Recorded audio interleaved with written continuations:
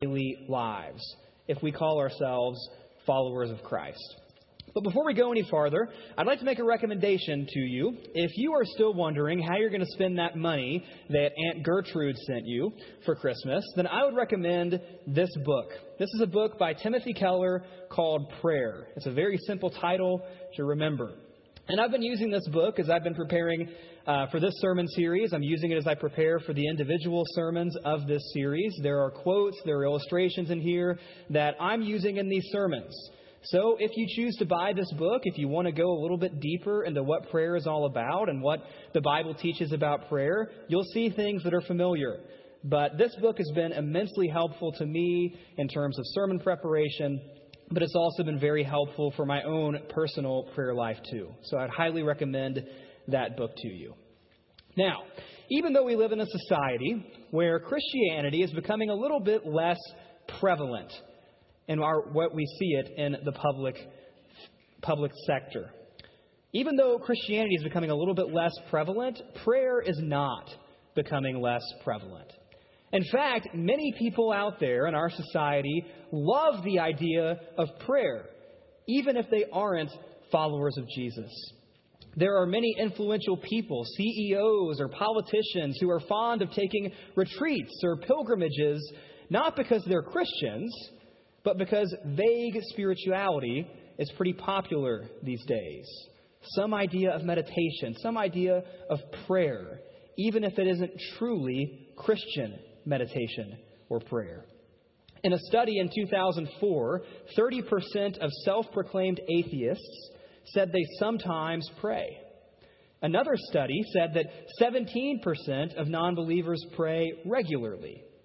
Now, you might hear that and think, that's kind of contradictory. Why would someone who doesn't believe in God pray? Especially, why would they pray regularly if God doesn't exist? But the point of that study, and I think what it reveals, is this.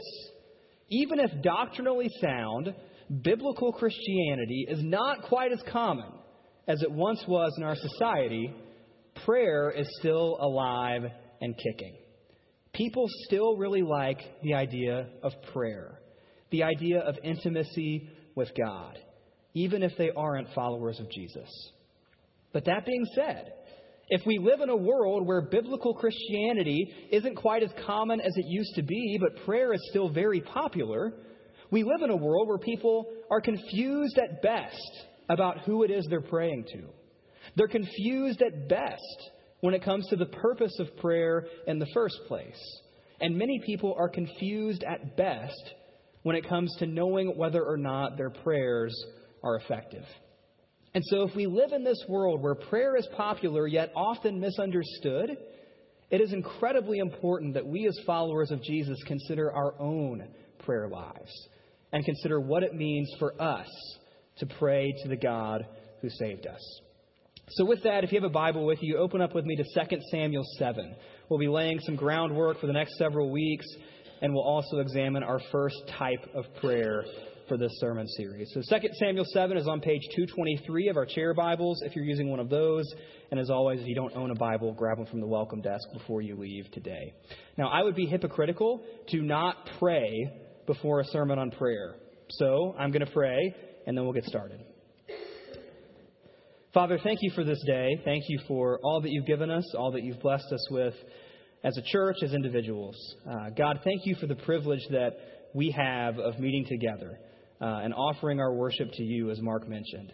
Thank you for the privilege that we have of praying to you and being confident that you hear us as we explore a little bit about what that means this morning.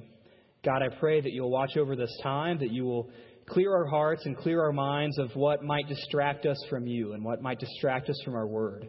I pray that your word would be effective, that it would encourage and comfort and challenge and convict wherever you see fit. So God, let your spirit be active, let your word be active this morning, and give us ears to hear. We love you, we praise you, we ask all these things in Jesus' name. Amen. And P.S. Go Colts. So, now, 2 Samuel 7. As we read this passage by the author of this book, we find David, at a time that is unlike any other time in his reign. Arguably, 2 Samuel 7, this passage that we're about to read, arguably this is the high point of David's reign. He's been anointed king over Israel. He is king of God's people. And it's never going to get any better than this for King David. His enemies have been defeated. There are no threats from outside the kingdom anywhere close. The kingdom is secure. The kingdom is prosperous. The people are content. There's no threats inside the kingdom for a rebellion or an uprising.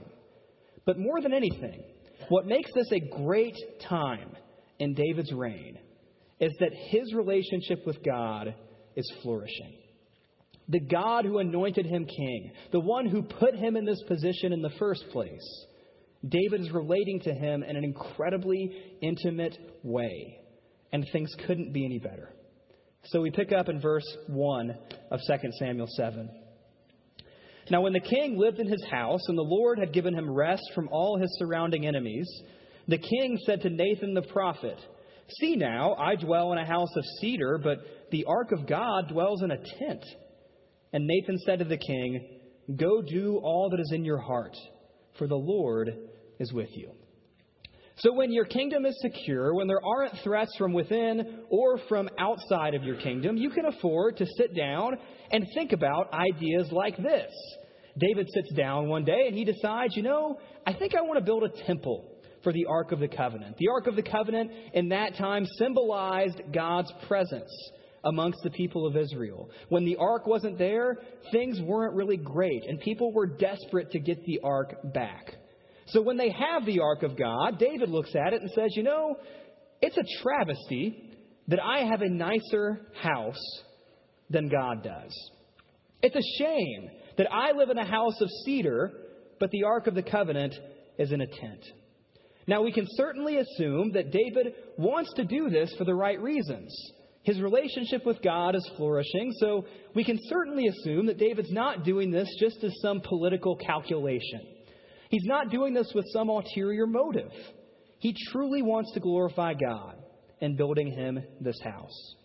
So Nathan comes up with his idea. He goes to Nathan and he throws his idea out there. Now Nathan, being the prophet, his role was to speak to God on behalf of the people and also to speak to the people on behalf of God.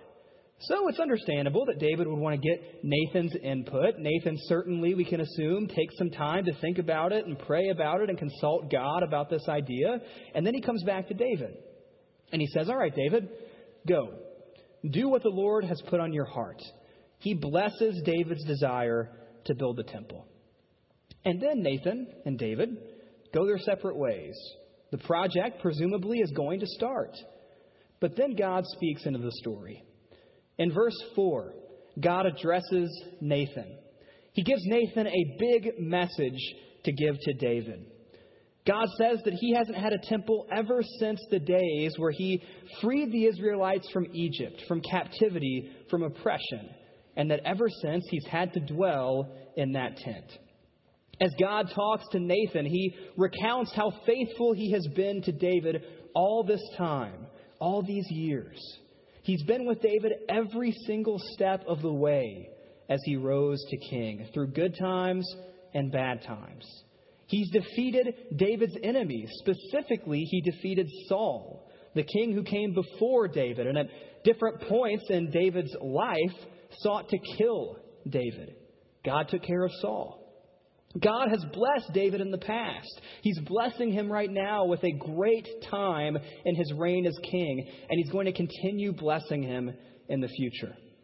And as you read verses 4 through the first half of verse 11, it's pretty safe to say that God is pleased with David's idea. God is pleased with David's request that he would want to build a temple for him. But then God gets to the big part of what he's telling Nathan, and what he knows Nathan will tell David. God gives a massive promise, starting in the second half of verse 11. And I will give you rest from all your enemies. Moreover, the Lord declares to you that the Lord will make you a house. When your days are fulfilled and you lie down with your fathers, I will raise up your offspring after you, who shall come from your body, and I will establish his kingdom. He shall build a house for my name, and I will establish the throne of his kingdom forever. I will be to him a father, and he shall be to me a son. When he commits iniquity, I will discipline him with the rod of men, with the stripes of the sons of men. But my steadfast love will not depart from him, as I took it from Saul, who I put away from before you. And your house and your kingdom shall be made sure forever before me. Your throne shall be established forever. I really don't want us to miss just how huge this promise is that God gives to David. He promises offspring, and back then, for a king, nothing mattered more than offspring to take over from you when you pass away, to carry on your legacy, to carry on the family name, to keep the rule within the family. So, David's going to get offspring. God says that he'll establish his offspring's kingdom. This won't be one of those situations where the son takes over and things don't go well. God says, I'm going to establish his kingdom. He tells David that his offspring will build him a house, that his offspring will have a house of his own.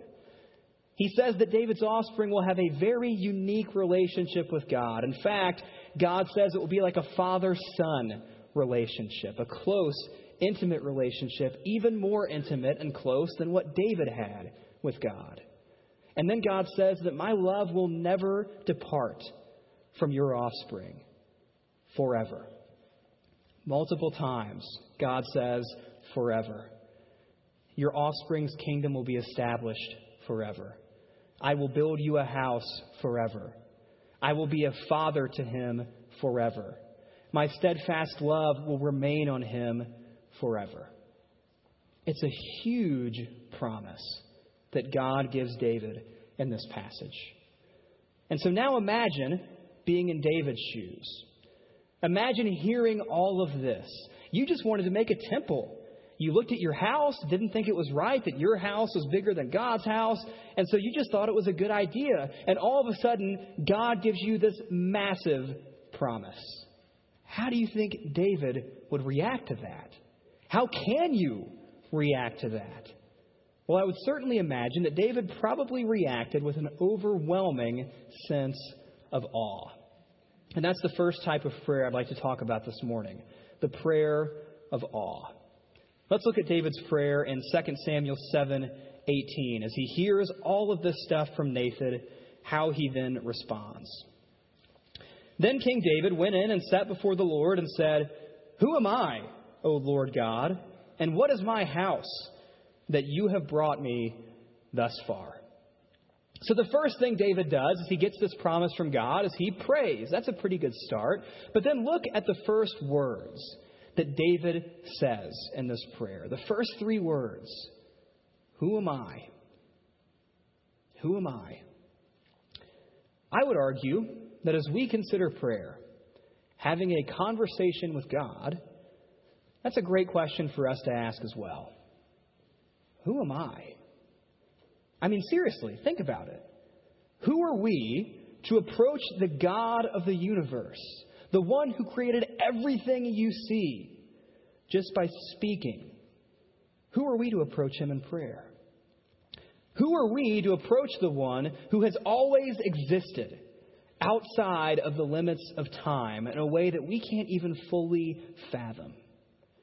Who are we to approach in prayer the one who is the perfect mix of grace and justice, power and mercy, holiness and patience, love and wrath? Who are we to approach him when he mixes those things perfectly, even though we so often mix them up entirely? Who do we think we are to approach God in prayer?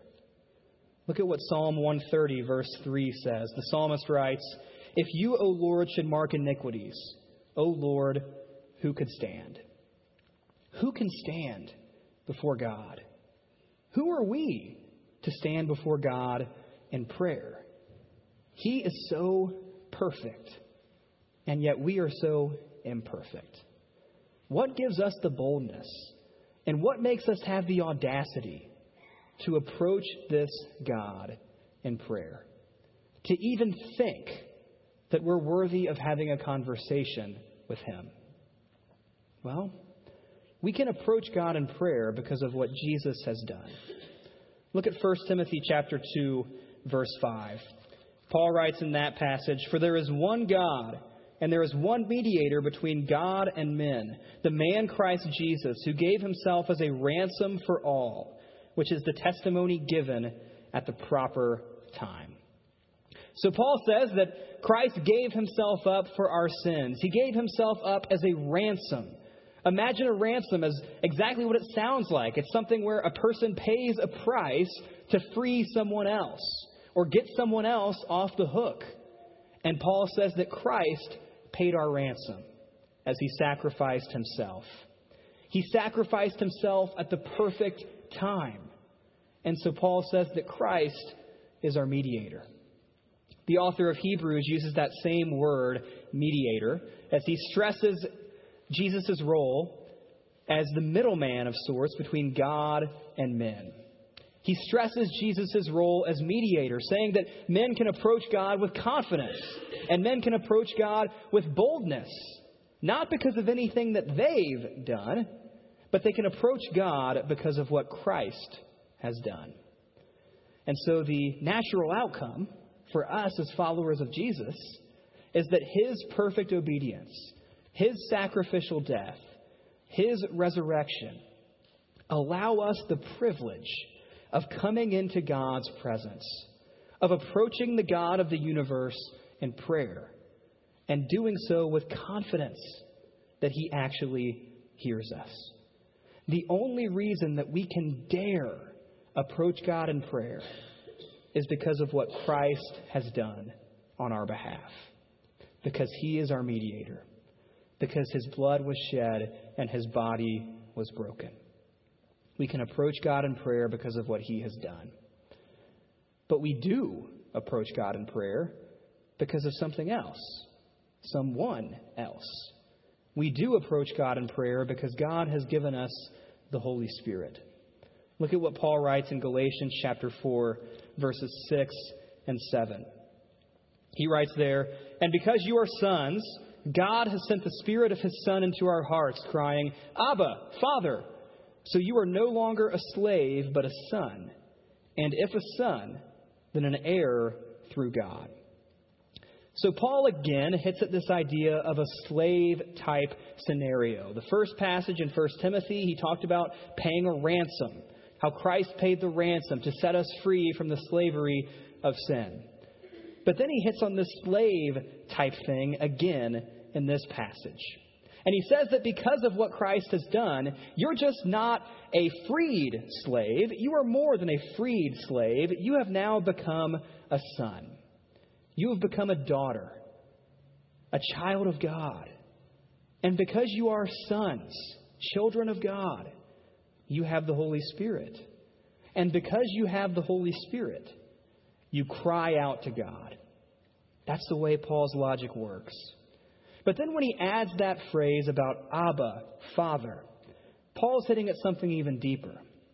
He's hitting at the fact that we don't cry out to God as some distant, unknowable, arm's length deity.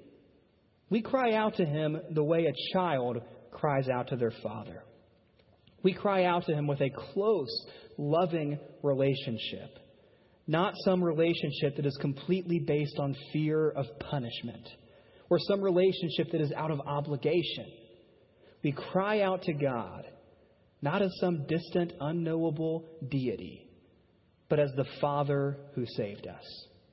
The one who sent his Son to die for us. The one who gave us his Holy Spirit. That's how we cry out to God. And if we take this point seriously, if we take Paul's logic seriously, that we cry out to God because he has given us his Holy Spirit. If we take Scripture seriously when it teaches that every single Christian has the Holy Spirit because of what Christ has done, then we come to a challenging conclusion. The conclusion is this: there's no such thing as a Christian who doesn't pray. Think about that. There's no such thing as a Christian who doesn't pray. Now, I'm not talking about the Christian who is new to their faith and is still kind of figuring this whole prayer thing out. That's not who we're talking about. We're not talking about the Christian who's going through a lull right now in their relationship with Christ and has kind of fallen off the wagon a little bit and isn't spending quite as much time with God as they once did. We're not talking about that person. We're not talking about the person who has been dealing with tragedy or pain or suffering, and they're still trying to wrap their minds around what praying to God even looks like in light of that pain, in light of that suffering. We're talking about the Christian who has no desire to be with their Father. There's no such thing as a Christian who doesn't pray. We approach God eagerly. We anticipate our time with God because He has given us His Holy Spirit. And we want to cry out. We want to spend time with Him. We want to be in His presence because He saved us. So we approach God in prayer because He's given us His Holy Spirit. We don't approach God in prayer to earn favor with Him or stay out of the doghouse. We don't approach Him in prayer just because we think, well, maybe if we spend more time with Him, He'll bless us a little bit more. Or maybe we'll start to get on His good side a little bit more than we are now. That's not how we approach God in prayer. We don't approach God in prayer just to get the stuff that we want, like the child who only checks in with mom and dad when they need money. That's not what our relationship with God is like. We don't approach God in prayer out of religious duty, just so that we can say that we accomplished all the tasks, that we checked all the boxes, that we jumped through all the hoops, that we successfully kept up the religious routine. That is not why we approach God in prayer. We approach God in prayer because we are His children and because we have an unquenchable desire to be in His presence and because we are in complete and utter awe of what it is that He's done for us. William Cowper writes, "To see the law by Christ fulfilled and hear His pardoning voice transforms a slave into a child and duty into choice." Back to the slave-child scenario. I'd like you to imagine a slave master who walks in amongst all of his slaves to check in on how they're doing on the day's work. And he's made it clear that when he walks in the room, he wants his slaves to stand up. He wants his slaves to acknowledge him as a sign of respect or as a sign of submission. And so every single time that slave master walks into the presence of the slaves, they stand up. Not because they want to, but because they have to. Because it's in the best interest of their own survival as much as they hate doing it. And then imagine the slave master walking into his living room. And his child is there playing with toys on the ground. That child will stand up, greet the slave master, not as a slave master, but as a father. That child will greet him not out of obligation, not out of duty, not just out of respect or because he's been ordered to. That child will greet him because he views him as a father. There's a difference in that relationship. We don't pray to God out of duty. We pray to God out of joy and love and a desire to be in His presence. Because as Cowper writes, God has transformed us from a slave into a child. And religious duty has become a choice.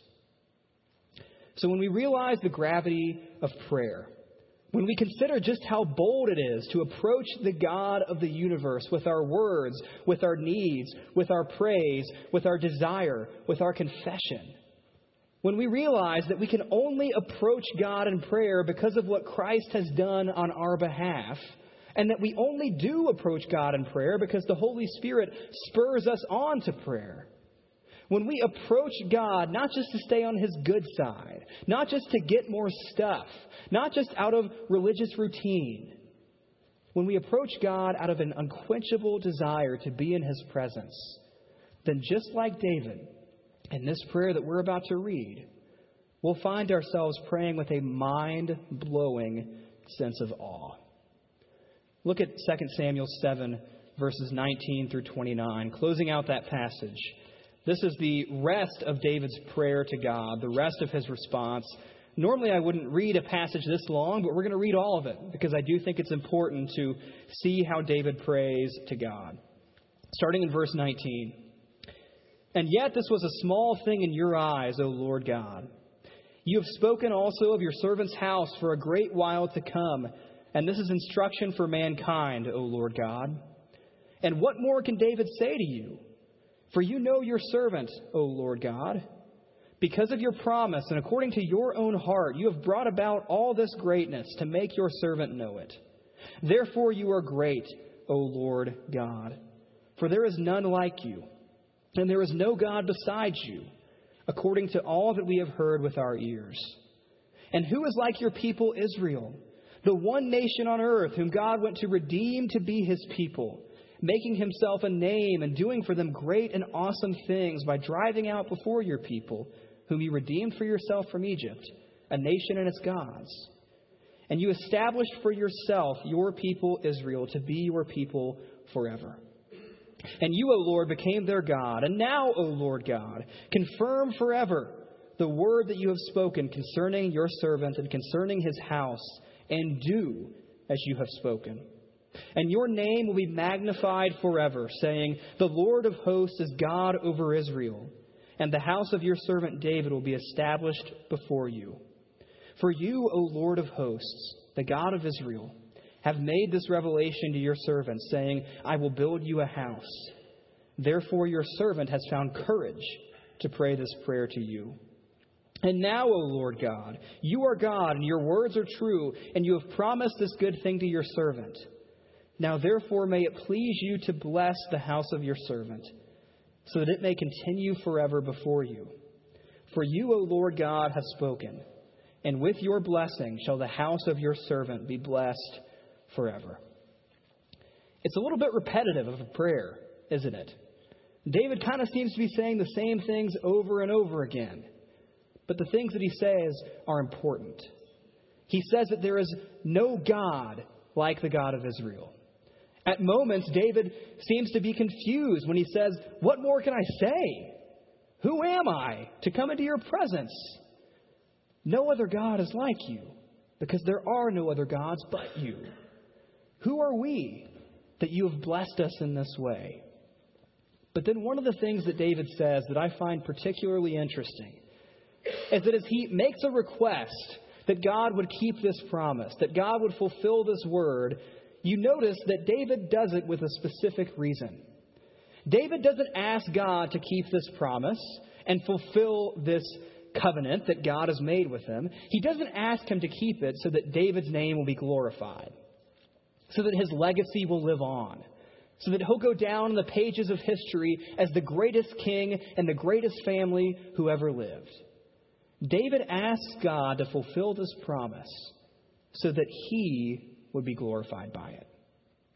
As David prays with a sense of awe, with a sense of humility, not even knowing what to say sometimes, repeating himself because he's so in awe of God, his biggest concern is that God would be glorified. We pray with the same sense of awe as David. In fact, if anything, we pray with an even greater sense of awe than David had. David never saw this promise fulfilled, but the promise was fulfilled. Some people thought the promise would be fulfilled in Solomon, because Solomon certainly had his moments of greatness. But Solomon didn't fulfill the promise either, David's son. The promise would be fulfilled, and we've seen it fulfilled in Jesus Christ. He is the true offspring of David. He is the one who has that father-son relationship with God. He is the one of perfect obedience. He is the one who is punished with the stripes of men. He is the one who gave the perfect sacrifice. And he is the one who was victoriously resurrected from the dead. And as followers of Jesus, we believe that it's his kingdom that will live forever. So as we pray, I pray that we'll do so with a sense of awe for what Christ has done. I pray that we will be in awe of the fact that God has given us His Holy Spirit. I pray that we will be in awe of the privilege that we have to speak to the God of the universe. We can only approach God in prayer because of what Christ has done. We can only approach God in prayer because He has given us His Holy Spirit. And I pray that that will continue to awe us every single day. Let's pray right now. Father, let us never lose the sense of awe as we come to you in prayer. Let us never take for granted just how incredible a privilege and how mind-blowing it is that we can be driving in our cars or reading a book or working or going to school or doing anything. That we can be doing all of those things and then approach you in prayer. Give you our praise, give you our worship, make requests of you. God, I pray that we'll never lose sight of just how amazing that is. I pray that we would be in awe of what you've done through your Son, Jesus. That we would be in awe of the cross, His broken body and His shed blood. I pray that we would be in awe of the resurrection. I pray that we'd be in awe of the fact that you've given us the Holy Spirit. Really, I pray that our entire lives would be characterized by just a sense of awe for what you've done. May we never lose sight of the privilege that we have of approaching you in prayer. May we never forget what it is that had to be done so that we could approach you with boldness and with confidence. And may we never forget just how incredible you are. Give us an unquenchable desire to be in your presence. Help us to view you as our Father, not as a slave master, but as the one who saved us, the one who's redeemed us. And I pray that it will change our lives and change our prayers forever. We love you. We ask all these things in the name of Jesus Christ. Amen. If you have not yet accepted Jesus as your Lord and Savior, if you don't know what it means for Christ to be your mediator between you and God, I pray that you would talk to one of our elders this morning. They'd be happy to talk to you, happy to pray with you, happy to answer questions that you might have of what it means for Christ to be your mediator, of what it means when what Christ did for you. Talk to one of those guys. They'd be happy to answer your questions.